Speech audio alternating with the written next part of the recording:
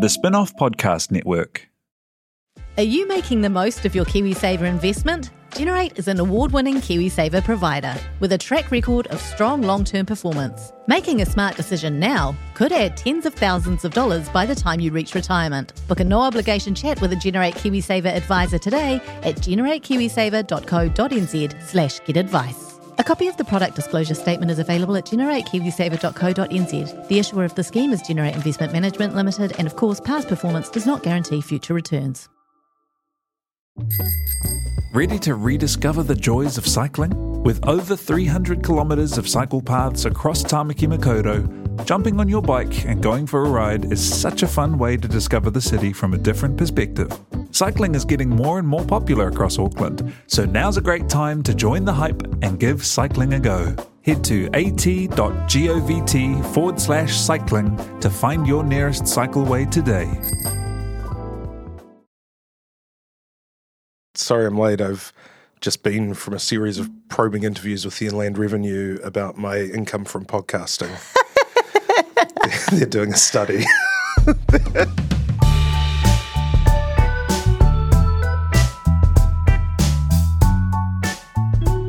No mai tēnā koutou katoa. This is Gone by Lunchtime. I'm Toby Manhigh, Annabelle Mather, kia ora. Tēnā koe. Ben Thomas, kia ora. Kia ora. Samuel is making everything run very smoothly. Exciting times. We'll get to talk about tax. Always chomping at the bit to talk about tax. We're also going to talk about, what else? We can talk about Australia, our beloved Australia. Never heard of it. And some other bits and bobs, maybe a bit of Kiri Allen, maybe a bit of candidate selection, ongoing hellfire. Let's talk about tax, though. The Revenue Minister, the Tax Justice Evangelist, David Parker, commissioned a report just over a year ago, I think, from the IRD, in which they were tasked, following a change in legislation sometime previously that obliged people to provide information about their taxes that isn't solely for the purposes of administration. I think I might have that right, hopefully, who knows. And so the richest families in New Zealand were required to provide their details. Most of them did, not all of them did, but 311 of the wealthiest families of New Zealand provided information to Inland Revenue, who looked at their income, their economic income, drawn not just from their salaries and trust funds, but also from the capital gains they made across incomes. Anyway, the upshot of it all was, ladies and gentlemen, as many of you will have heard, if you listen to this podcast, you know this already, I'm sure, that the effective tax rate paid by the wealthiest New Zealanders is 9.4 cents in the dollar. The effective tax rate paid by the median is 20.2 cents in the dollar. The tax rate paid by hardworking podcasters on median incomes, 30, 35, 40, sometimes 50. If you're a smoker, getting up near 70 to 80% of your income. 120%. Once you factor it all in. Shortness of life. New Zealand essentially has the narrowest tax base in the world, which is basically a bunch of cleaners and me paying tobacco excise taxes. Yeah, that's right. We're going to survey the 311 unhealthiest New Zealanders who collectively pay more in tax. Obviously, there's a massive political dimension to this, and we are talking, I should say, on Thursday morning ahead of a speech being given by the Prime Minister, Chris Hipkins, a pre-budget speech that he is giving in Auckland at lunchtime today. We don't know what's in that speech, so we're flying blind a little bit. But let's leave the political part to one side. Annabelle, this process, I read a column in stuff.co.nz today calling it a kite-flying stunt. Actually, do you think that's true? That was written by someone called Ben Thomas. It seems to me quite a positive empirical exercise to understand better tax distribution in New Zealand, a core pillar of the economy, whatever you think in terms of the way the redistribution system should work. Really good to know this stuff. I have no idea what a kite-flying metaphor stunt thingy is. What I'd like to say is to the 311 families who were surveyed, if you're looking for additional whānau members, well, you can contact me via this spin-off. Like, I'm really keen Gone by to Lunchtime join is your family. brought to you by the 311.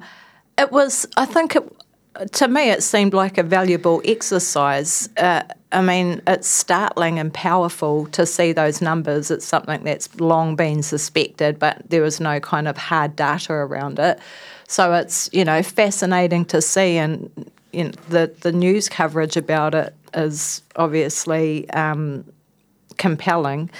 The thing that I found weird about it, though, is that you deliver this fascinating information that shows the incredible inequity in our tax system, and you quickly follow it up with the statement, but don't worry, we're not going to do anything about it. To me, that seemed bizarre, and I just don't know why they communicated it that way. Like, why would you not say instead, obviously this data is very important and we're going to spend some time considering it, and of course you can expect that we will have a policy announcement before the election that hopes to deal with this issue. But it was just weird that, on one hand, he's almost singing This Little Light of Mine, talking about the speech that he did, shining a light on inequity in the tax system or whatever it is. And then at the same time, they're immediately squashing it all out. Yeah. Hey, I should take this opportunity to tell listeners that David Parker is on Bernard Hickey's podcast, When the Facts Change, this week, so look out for that. Yes, I mean, maybe it's a bit, David Parker is obviously committed to the idea of a capital gains tax, has been making that case for a long time. The politics part of it, which we're going to come to, is a bit of an immovable force, and, Jacinda Ardern made the captain's call in the 2017 election to kick it, then she made in 2019. She made a captain's call to have it.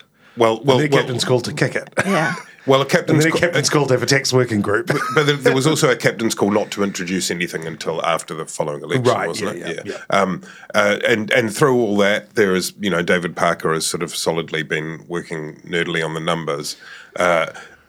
Ben, let's just park that political dimension for a moment. And give you a chance to defend the headline you probably didn't write on your column. Defend the ultra-wealthy. Yeah, that's right. Also in that column... Everybody wants to live in a liberal democracy until they have to pay taxes, eh? Give us your view on it all, Ben. Also, can you defend using the third person, we, to describe yourself in your column this morning? First person. Wow. The first person, plural. It's the plural. That's me and the reader. Thank you very much. Me and the reader in a close, intimate relationship, exploring this issue together. You, the queen. Me and they, the reader. Yeah. The subject. Go on. Me and the person who's reading this. New Zealand's two finest political analysts. So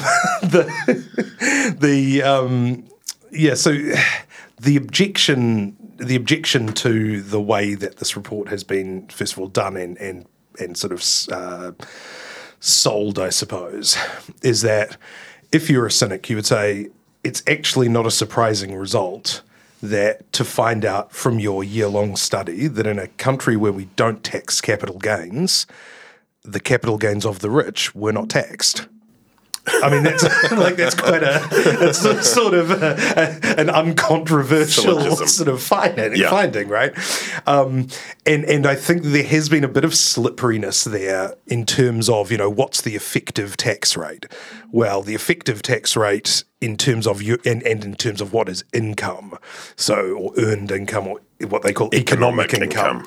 So I think of it as income. I think of the salary that I get. I think of any dividends that I get from shares. I think of the $3 interest that I get, with the $3 shareholder disbursement for being a member of the cooperative bank and a stakeholder in that doomed financial enterprise. But what they calculated in that study, right, and that's also how they calculated the effective tax rate of the middle income earner, right? If you're on about $100,000, you'll pay about 20% of that in income tax. You probably won't see that because your employer will probably deduct it at the source as PAYE. You will also pay an amount in GST, which they estimate at about 2% of your earnings. So you'll probably spend about $2,000, say, on GST if you were throughout the year, in terms of on the goods and services that you buy if you're a middle income earner. For the ultra wealthy, what they did was include the gain in the value of their property, the gain in value of the businesses that they owned, the gain in value of the shares that they owned, which was what we call unrealised capital gains. So there's no money they haven't coming sold in. these things in those. It's not cash in hand that you would be taxed on. It is just the value of the asset you have. Now, if you just apply, like little black holes sucking wealth towards them. Well, yeah, but then again, so are the middle earners in the middle classes. If they own a house and their Auckland house went up in value $100,000 or $150,000 in 2021, as it most assuredly did if they own a house in Auckland, whatever their income, then you would suddenly their income, according to IRD, that they should have been taxed on goes from $100,000 to $250,000. And then they're paying $20,000 on that. And then they're actually even more undertaxed than the fabulously wealthy, right? And so it's not really an apples and oranges comparison. The numbers have been, the numbers that are presented are correct, but the definitions are kind of juking it in favour of an interpretation which says, that's a good point. There has been some debate around this kind of measuring of unrealised capital gains, insofar as they're not buying and selling all these assets all the time in order to have a pile of cash that they're then smoking, but they're getting richer. They're getting richer at a phenomenal rate, and in other jurisdictions, that there are various ways in which that wealth of can be taxed. Wealth. Yeah, absolutely. And the question, I think, and this is where it sort of shades into the politics, which is, of course, the most important thing, is, where do you go from this? Because David Parker would like a capital gains tax that, as he foregrounded, as he started his speech about the ultra wealthy, he said, "Look, apropos nothing, I do not believe in taxing the family home." I'm not here to announce any policies. Fire exits there. There'll be lunch in 30 minutes. I do not believe in taxing the family home, and I never have. Right? Just housekeeping out of the way. And then he, and so the thing is, that's the kind of first clue that any kind of actual capital gains tax they try to introduce would catch all the investment properties of all the mum and dads many of whom are in this middle income earning range that David Parker cares so deeply about. And so the politics of that is basically, the third rail, it's plastic explosives. It's, he's got to stay far away from it, right? And you've seen that briefings from the 9th floor hosing down the idea of a capital gains tax. Where I think the politics of this comes in is essentially there's a narrative forming that the rich don't pay enough tax, right?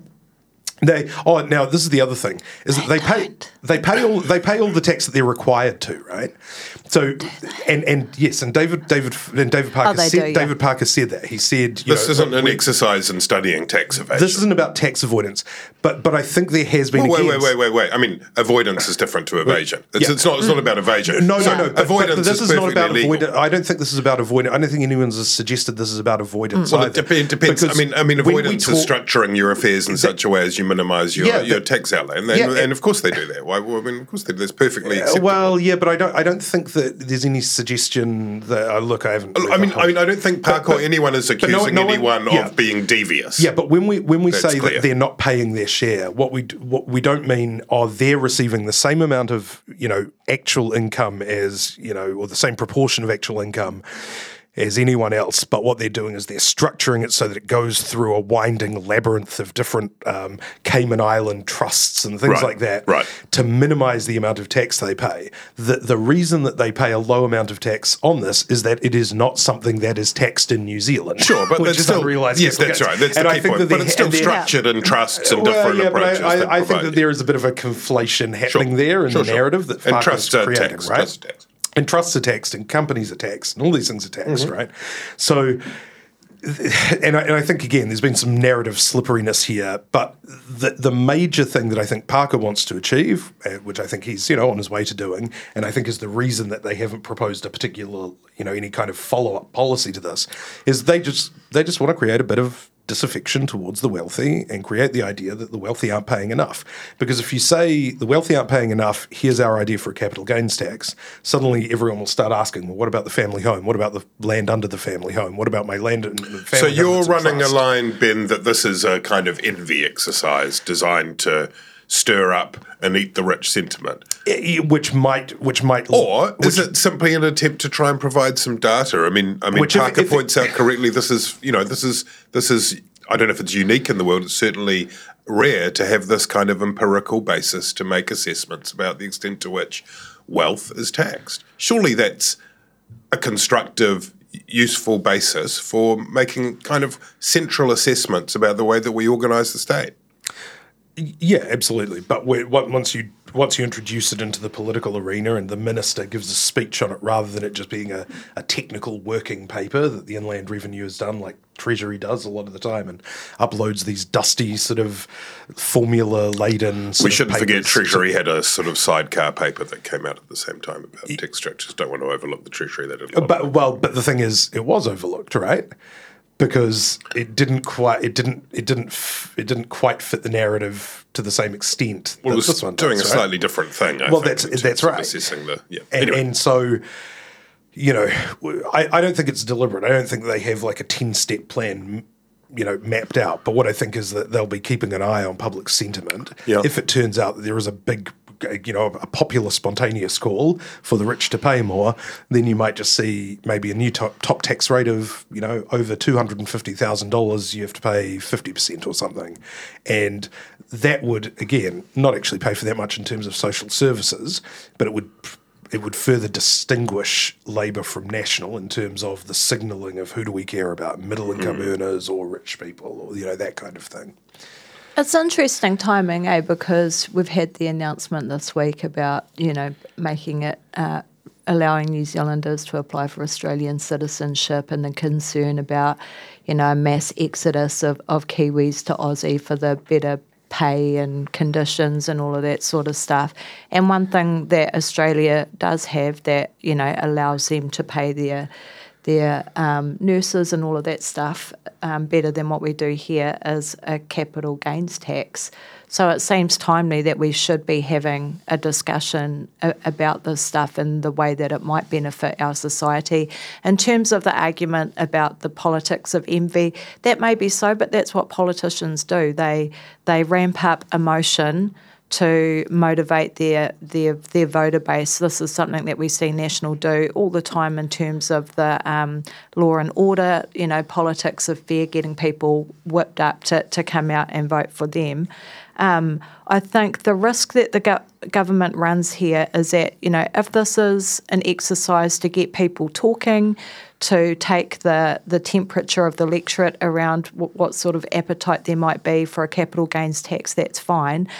If they fail to act on it, though, I think they risk looking like a government who likes to review and not do, and that's something that we've seen over and over again with this government. So I don't think we're going to see a eat the rich tax policy. Personally, I support it.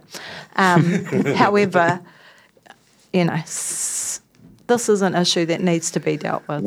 I don't think anyone is really expecting a major tax change in the budget, which is now closing in. Most of the PDFs will have been sent to the printers.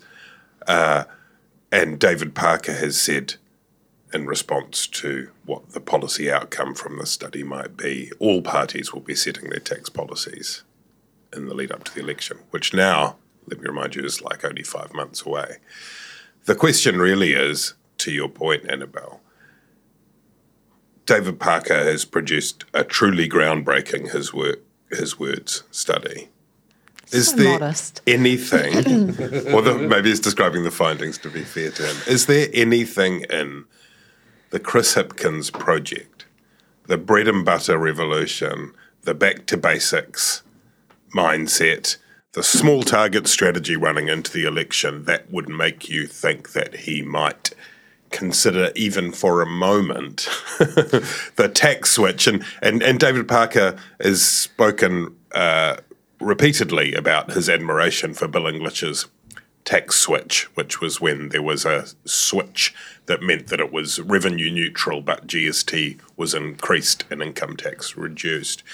Is there any sense at all that the Hipkins approach is consistent with doing something kind of big and bold? I did wonder, that Grant Robertson, who clearly, may be considering whether or not he continues after the next election, is like, maybe this is it. Maybe I got 5 months to do something big and bold. But it feels a bit like, another way of looking at this is that David Parker is being allowed to do his thing from a lectern on an island.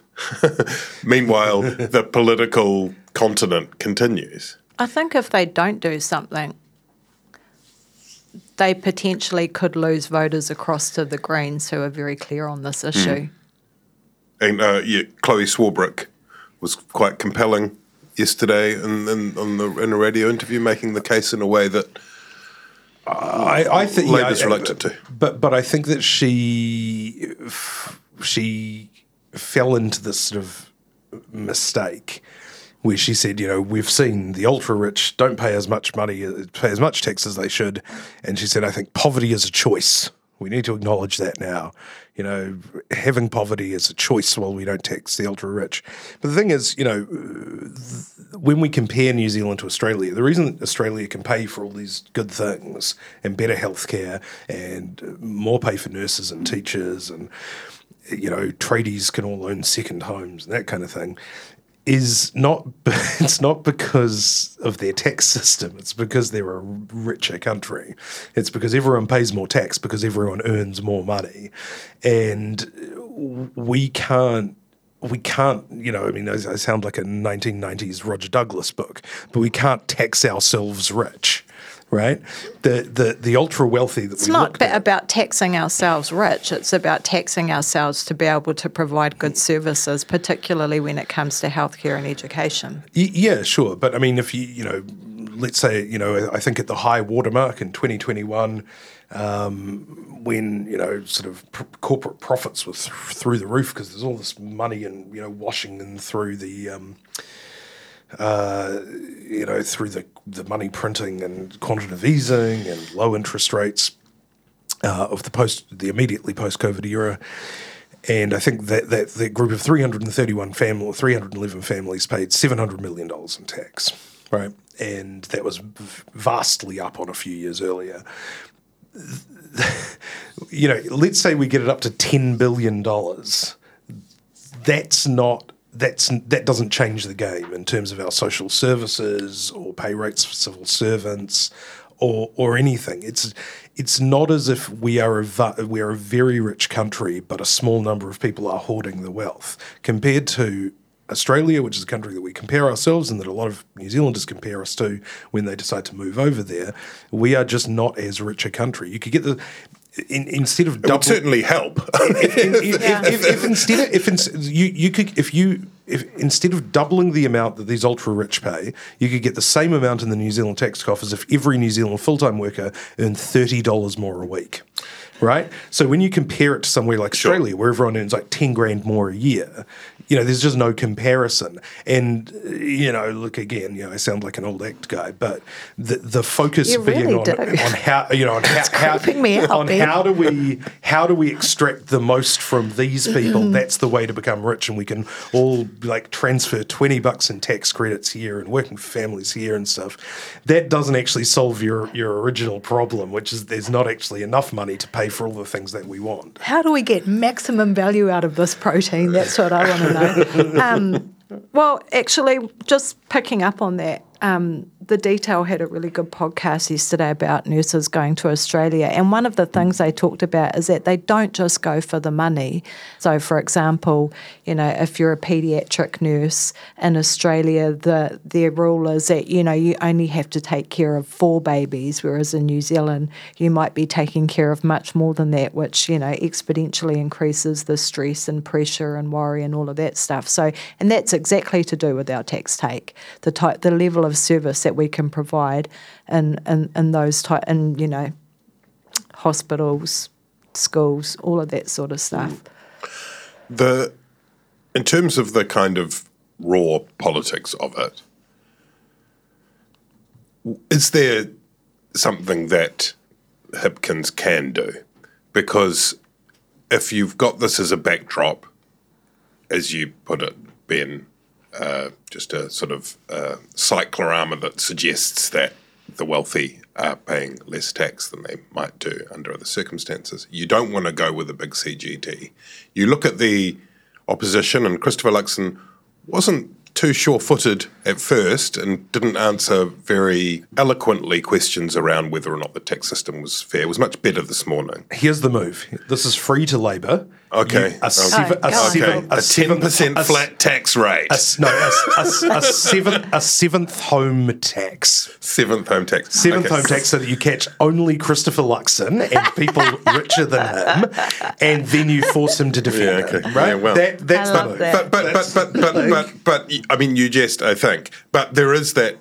There will be a temptation to try and find a way to snooker National, because nothing would suit Labour better than having National having set in a position running into an election where they're defending rich people.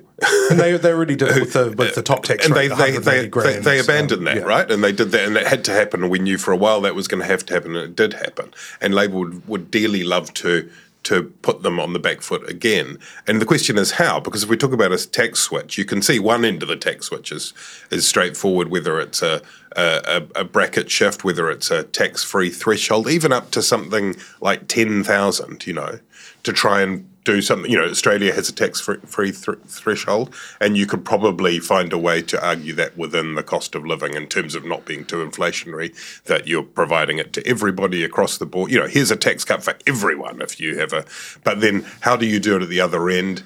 There was nothing in any of this reporting that suggested income tax, PAYE, would move the dial, really, in terms of that richest No, but that's why I think cohort. It's impressionistic, right? I think that the political value of this report is to create a general kind of sentiment amongst the working stiffs like us that rich people, quote unquote, aren't paying their fair share, and so if Hipkins decides to introduce a new top tax rate that kicks in at $250,000, we'll be like, well, that sounds fair. Yeah. That's reasonable. Let's talk about Australia, which we've already touched on a few times. A few days before Anzac Day, Chris Hipkins went to Brisbane. He arrived there after an announcement that morning that Anthony Albanese had reversed a decision taken by John Howard, I think, 20-something years ago, which Helen Clark pretended was a good thing, which essentially made reduced the kind of citizen status of New Zealanders in Australia. Is that true? It was presented as a good thing for both countries. Helen, eh? Yeah. Honestly, she's still got me blocked on Twitter, by the way. Keep going. It's a good thing for both parties. It's win-win. That had created a special visa category, but basically it meant that it was much harder. There were many more hurdles you had to jump if you were a New Zealander who was seeking citizenship in Australia. That's been a sort of thorn in the side. Jacinda Ardern had worked quite hard on that. I think John Key even before that, and then Hipkins finished it off, and so it was hailed as a positive thing. And then there was quite swiftly a discussion about whether or not this was actually. David Seymour had a good line, whether or not Chris Hipkins had been played like a didgeridoo, I think was the line, was it? And that, in fact, this was going to create a fresh exodus of... sorry, Annabelle's just checked, and Helen Clark appears to have unblocked no. Sorry, wrong. it's still blocked by Helen Clark on Twitter. I'm still blocked by Judith Collins on Twitter. You are? So if you're listening, Judith, let's make up. Anyway, the question is, now that this is all changed, should we relocate the podcast to Australia? Yes. Belzo? Like the Whit Sundays, somewhere semi-tropical like that, or are you thinking more like metropolitan, like Melbourne urban, or something? Yeah, you mean relocate our headquarters from the British Virgin Islands? Yeah. where the Gone by Lunchtime Trust is currently located. Yeah. Shoot through by lunch, shoot through by chow down time. Yeah. GBLT number 6 Limited LLC. What do you think, Annabelle Cobber? Is this a net positive? Obviously, in a way, it's quite good for Albanese potentially because there's a lot of New Zealanders there in that country with the snakes and the spiders, and there's some votes in that potentially. It's a really smart time to do it from their point of view because there is a worker shortage, and there's not going to be that kind of knee-jerk response. They're coming over here and stealing our jobs because everyone is desperate for more nurses, teachers, and so on. It's a very, very, very good thing. And I think, we should acknowledge the work that Jacinda Ardern did in this area. This is the lives of 700,000 New Zealanders who live in Australia, who at times are being rendered completely vulnerable, things like bushfires and all of that, not able to access support, kids not able to go to university, all of that horrible stuff, blatant discrimination against New Zealand citizens, so it's a wonderful thing. In terms of how it could benefit New Zealanders here, in an ideal world, I would like to think that businesses in New Zealand have to raise their game and start competing against Australian businesses in terms of the salaries that they offer New Zealanders and being far more competitive. I fear that what we'll do is just feed our addiction to cheap labour and bring in, fill our labour shortage by bringing in new migrants to the country, and that will keep us as the low-wage economy that we are. I mean, Ben, whether or not this makes Australia more attractive is kind of moot, but we could have asked already, what is it about the higher wage, lower cost, functioning public transport, proper operating city nature of Australia that attracts New Zealanders there? This is the thing, right? There's sort of a lot of wailing and gnashing of teeth, but this is the reality. You go to a small town on the East Coast. Why wouldn't you, if you're a young person, just dropped out of school, why wouldn't you go over and be a builder in Australia and earn $100,000 a year instead of, I've friends on the East Coast who, who have extraordinarily sort of, valuable skill sets in terms of local knowledge, sort of, history, that kind of thing. And, they go and work in Australia and do forklifts and stuff because that pays much better. That's the way to support your family, Yeah. And, I don't think it's necessarily bad that, that we have this kind of, sort of vacuum effect where, our people get sucked to Australia and then we suck talent out of, parts of the developing world. And, I don't think there's anything necessarily wrong with that. That's not really what keeps our wages down. What keeps our wages down is like low productivity, that we don't sell enough stuff. We don't,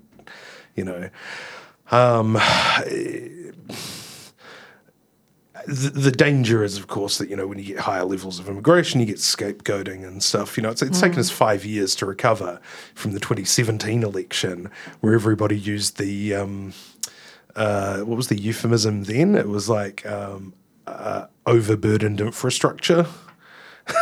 Yeah. and pretty much every party, I think, apart from National, campaigned on that. And it was pretty ugly. And what it led to was skill shortages, even outside of Australia, even when people were sort of stuck here because of COVID, it's a very, very good thing for New Zealanders in Australia. It's a very good thing for Australia. It was really only sort of the same sort of, shooting yourself in the foot kind of political populism on behalf of the Australians that stopped this from happening earlier. Of course, New Zealand migrants are much better than most Australian workers in the sense that migrants to most countries are better workers because they're the people who are motivated, who are, enterprising, who are willing to uproot their whole life to, go and make a go of it somewhere else. And that's kind of the sucky bit, is that our migrants that go to Australia, they get to go over and have an awesome lifestyle. And the migrants that come to New Zealand get like shit wages, shit housing. I mean, it depends where you're coming from, right? It's not relevant. Okay, good. Well, I think we've solved that, and we just need to decide whether we go for Sydney or Melbourne. I think maybe. I'd like to go to Melbourne. Okay. I think Darwin. Yeah. Townsville. One of my friends lives in Darwin, and it's like they had some floods. Wow. And they were like, oh no, deadly floods because like 2 people died or something. But then twice as many people died just from this like bacteria that lives 2 meters under the earth that was disturbed by the floods. Oh my god! It's classed as like a grade 1 bioweapon by the United States military, and it's just like in such gardens, a dangerous place. You see the picture of people going, "Oh, I'm just nipping off for a swim," and it's like there are crocodiles everywhere. That whole place is just absolutely terrifying. Like invisible jellyfish. It's like everything. The plants, the animals, and the fucking humans. Dirt. The humans are It's gonna, terrifying. kill you. Absolute shocker. Hey, quickly, a couple of things to rule off. The sort of main task of journalists in New Zealand, enterprising journalists in New Zealand over the last maybe 4 to 6 weeks, has been twofold. One, digging up the PDFs on the Electoral Commission site to look through for donations while watching TV, and the other one just scrolling down the Facebook pages of whoever's been announced as the candidate for whatever party. And honestly, I reckon, Ben, like if you wanted to create an alternative revenue stream for your company, like you guys could hire yourselves out to be like professional Facebook scrollers, just scrollers. for political parties. Scrollforyou.co.nz. Yeah. Do you ever do that? Is that part of your work at Vic Capital People's PR? Facebook Yeah, pages? just scroll. I've never thought about that. You could do a kind of, preemptive one where you basically, you could make some money doing this. It might be illegal. I don't know. The 311 are probably busy doing this. You scroll and then you find stuff and you screen grab it. Screenshot it, and then you say to them, look, I could send this to Andrea Vance. Yeah. Right. Or you could blackmail. Send me a check. Is that blackmail? Yeah. Is that allowed? No. Okay. Or is it data banking and then offering people It's the reputation opportunity protection. to buy? Yeah. It's just enhancing reputation Very in the much political how you sphere. frame it. Yeah, it's not really blackmail. No. It's Anyway, so if you're looking to Greymail. Yeah. It's shades of greymail. not to be encouraged. Anyway, a couple of things. So first, that Kiri Allen was discovered by One News to have taken donations from Ming Foon and his wife in 2 forms. One was a cash one, and one was in kind for electorate office. Critically, this was before she was in cabinet, let alone justice minister. Some responded saying this is a non-story. This is a blow up.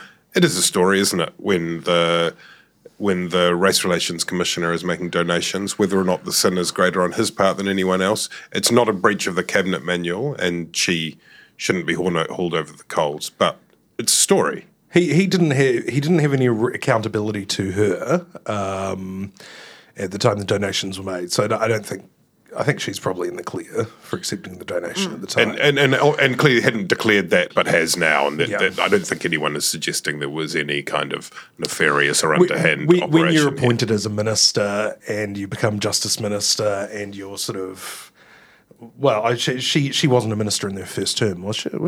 No. Don't think so, unless it was right at the end. I don't think so, yeah. And so, you would sort of think, in the excitement of becoming a minister, you probably don't go, oh, shit, were any of the people who are in agencies for which I held ultimate responsibility on my donations list, 2 years ago or a year ago?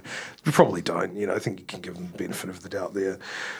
Ming Foon, that's an interesting one because I initially sort of thought, I'm sympathetic to the Chris Hipkins argument, which is that, in the old days, you did have groups who would donate to every political party. The big corporates used to do this. Contact Energy, say, used to donate $20,000 to Labour, $20,000 to National, 10 to the Greens, 10 to ACT, say. And and that was sort of seen as a kind of service to democracy or something. Some people have argued to me that it's not quite the same. You know, if you've got a public servant, somebody whose role, whose role is kind of contingent on political appointment, that, you know, even donating to all the parties is still sort of maybe not a great look. In Meng Foon's case, he says he's been doing this for years, probably since he was the mayor, maybe even before then, to say both candidates. Some people have said, well, then you'd have to be very careful that both the amounts are exactly the same. You donate to every party. I'm not too sure about that, but I think the question would centre around the question of, is it appropriate in any circumstances for a public servant to sort of, you know, make a public donation, you know, where they know, you know, where it's known, a non-anonymous donation, you know, they know that it's come from the public servant to a politician. I haven't actually formed a view on that personally. Probably better, best not. I think that's probably a reasonably good rule, isn't it? Like, just best not. I mean, like, I see what you mean. I think there's probably a reasonably good argument for a noblesse oblige for companies to just sort of, you know, fund across the board. But I think if you are an appointment, but see, when Sky City did it, you know, Sky City used to do the same thing. No, that's also best not. And you definitely, and you know that they're not just doing it as a service to democracy, right? They're doing it so that everyone remembers they gave the party $20,000, and the fact that they've given it to everybody doesn't sort of. So I don't know. I don't know. I think if you accepted it and. Yeah, I haven't formed a view. Annabelle, have you formed a view? I'm a bit like Ben. Like, I don't have a super strong view on it either way. I think it's a story, not an incredibly significant scandal that's been unveiled. I don't think Kitty's a crook. I don't think Meng's a crook. I think probably it was a bit of a misstep on Meng's part. I recognise that it's a part of his whānau tikanga to give those koha to politicians, but I think once you become a public servant, it's probably wise to hold back on doing that until you've finished fulfilling that role, and you're no longer answerable to, you know, any government figure or anything like that. I also think that, you know, while we're demanding transparency in terms of lobbyists and all of that, that we should uphold those tikanga right across the board. So, like Ben, I don't think any major crime has been committed here, probably just some poor decision-making that's now blowing up in the face of the players. All right, moving on to Ross Agnew, the South Otago farmer.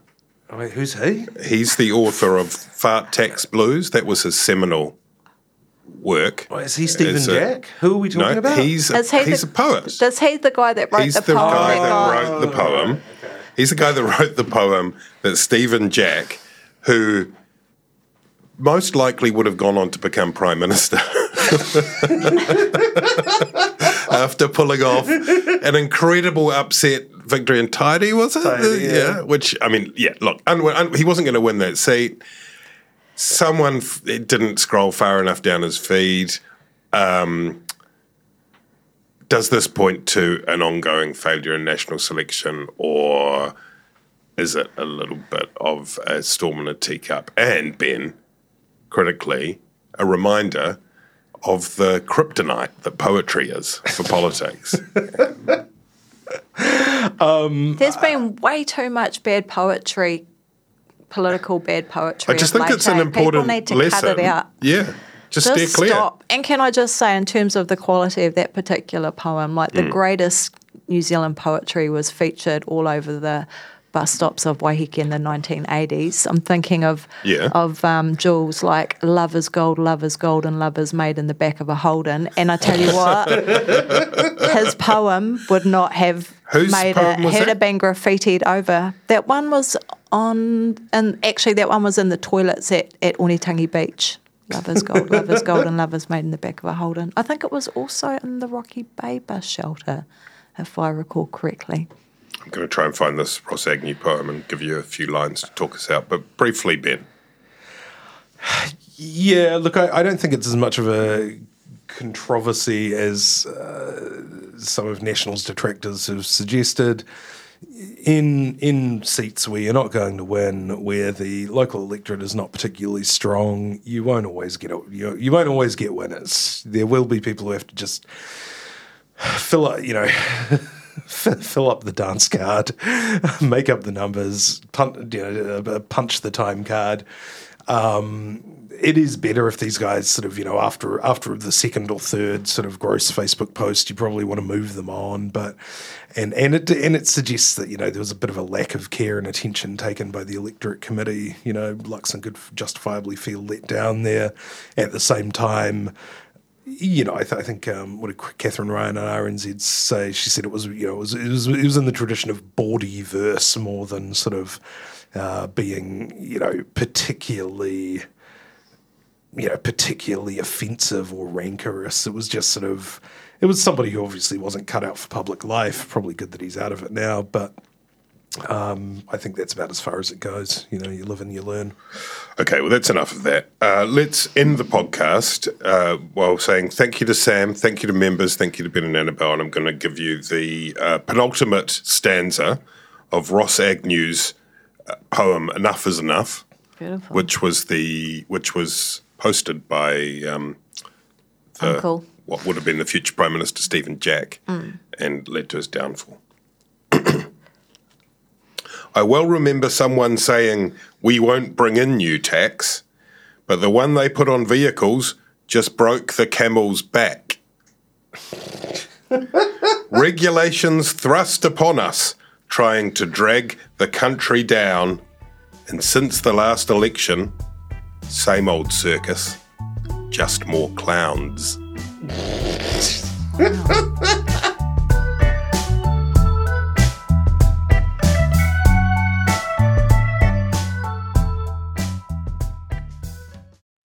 Kia ora e te iwi, Te Aihe Butler here, podcast manager at The Spinoff. If you enjoy listening to our podcasts, consider supporting our mahi by signing up to become a Spinoff member at thespinoff.co.nz/donate. The Spinoff Podcast Network.